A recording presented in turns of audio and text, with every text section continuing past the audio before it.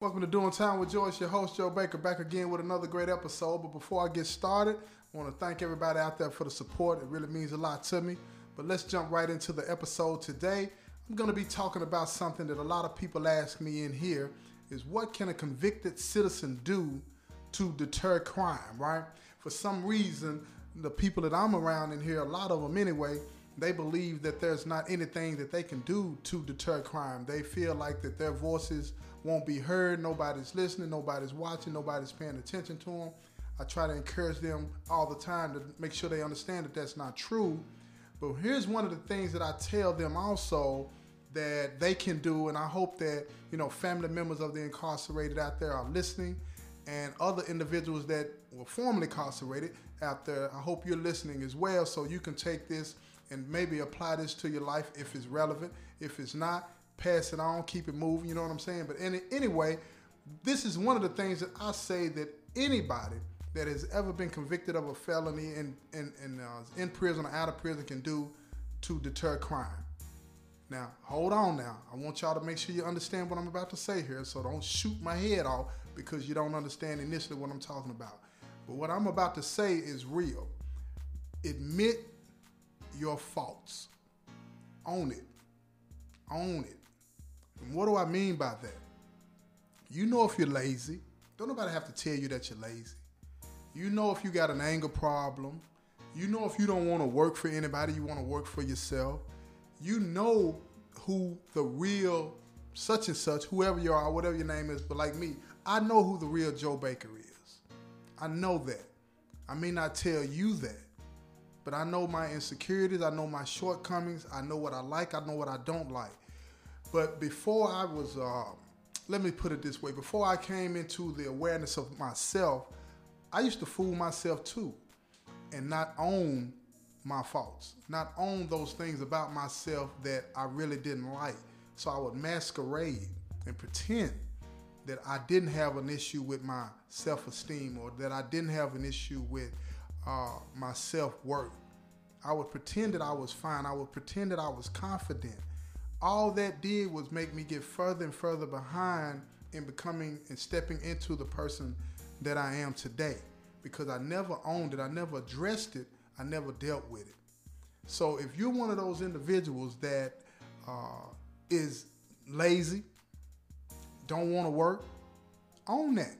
Work on that so you can eventually step into the person that you are intended to be.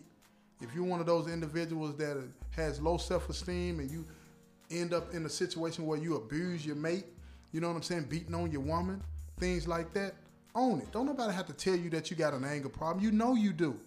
The question is, why do you not want to deal with that? Where is that insecurity coming from? Be curious about those things about yourself that are holding you back. Because once you start to express that curiosity about those things, then you'll start to figure out things that you can do to work on it and become that person that you're intended to be. But until you own those faults, look in that mirror and tell yourself, I know this about myself. I don't need a counselor to tell me this. I don't need such and such to tell me that. Now, don't get it twisted. I believe a counselor, therapist, they can help you. They can help you with that, because sometimes you need somebody to help you get to that point where you can talk about it and talk about the pain attached to it. You know what I mean? But you know what's wrong with you. Now, sometimes you may not. Some people may not. But in most cases, you know what's wrong with you. You may not. You might be like me. At one time, I didn't know what to call it. I didn't know what was going on with me. But you know the behavior. You know what it is that ticks you off. You know your triggers and so on and so forth. If you just slow down and think about it, you know what sets you off. You know what makes you want to do A, B, or C. But if you think about it, sit down and think about it. And then develop a plan so that you can start to work on it. And if that includes getting help for it, get help. But be real with yourself. And why do I say that can help deter crime? Because you'll be one less person that believes that crime is an option. And in that, you are deterring crime. Now, in addition, you won't be passing on that corrupt, evil ideology to those individuals that look up to you, that are around you. You will become that beacon of light that people can look to and say, well, if he could come out from under what he was into, I can come out from up under what I was into. So in that, it's about modeling the right behavior. And in that, you deter crime. You understand what I'm saying? So own those things about yourself that you know don't make the cut, not up to par. Because once you do that, then you'll be able to eventually step into the person that you're supposed to be. And it may be a lot of issues. It may not be just one thing. Maybe a lot of things going on with you. And it's never too late to start. It's never too early to start. And don't be afraid to ask for help. Because if you don't start to do those types of things, you're going to always delay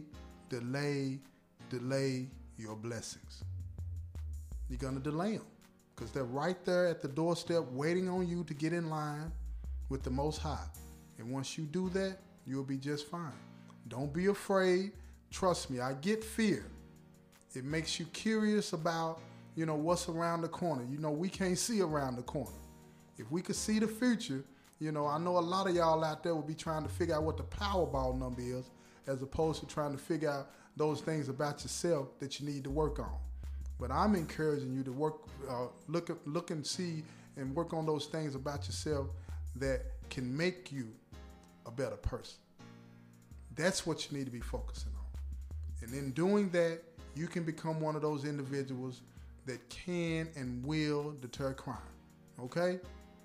Now, I know this was a short one right here, but I'm going to keep it short. I just wanted to drop that on y'all so you can understand what's really going on. And anytime that I am asked a question like that, I might come back and drop a quick episode like this so other people out there, the people that are listening to the show and the loved ones that got loved ones incarcerated, they can get this too. I just didn't want to experience this interaction that I had with these brothers in here and not pass that on. So, I wanted to make sure that I got on the mic and let everybody hear what this was all about. So I'm going to go ahead and end this episode. This has been another episode of Doing Time with Joe. I'm your host, Joe Baker, and I say peace, y'all.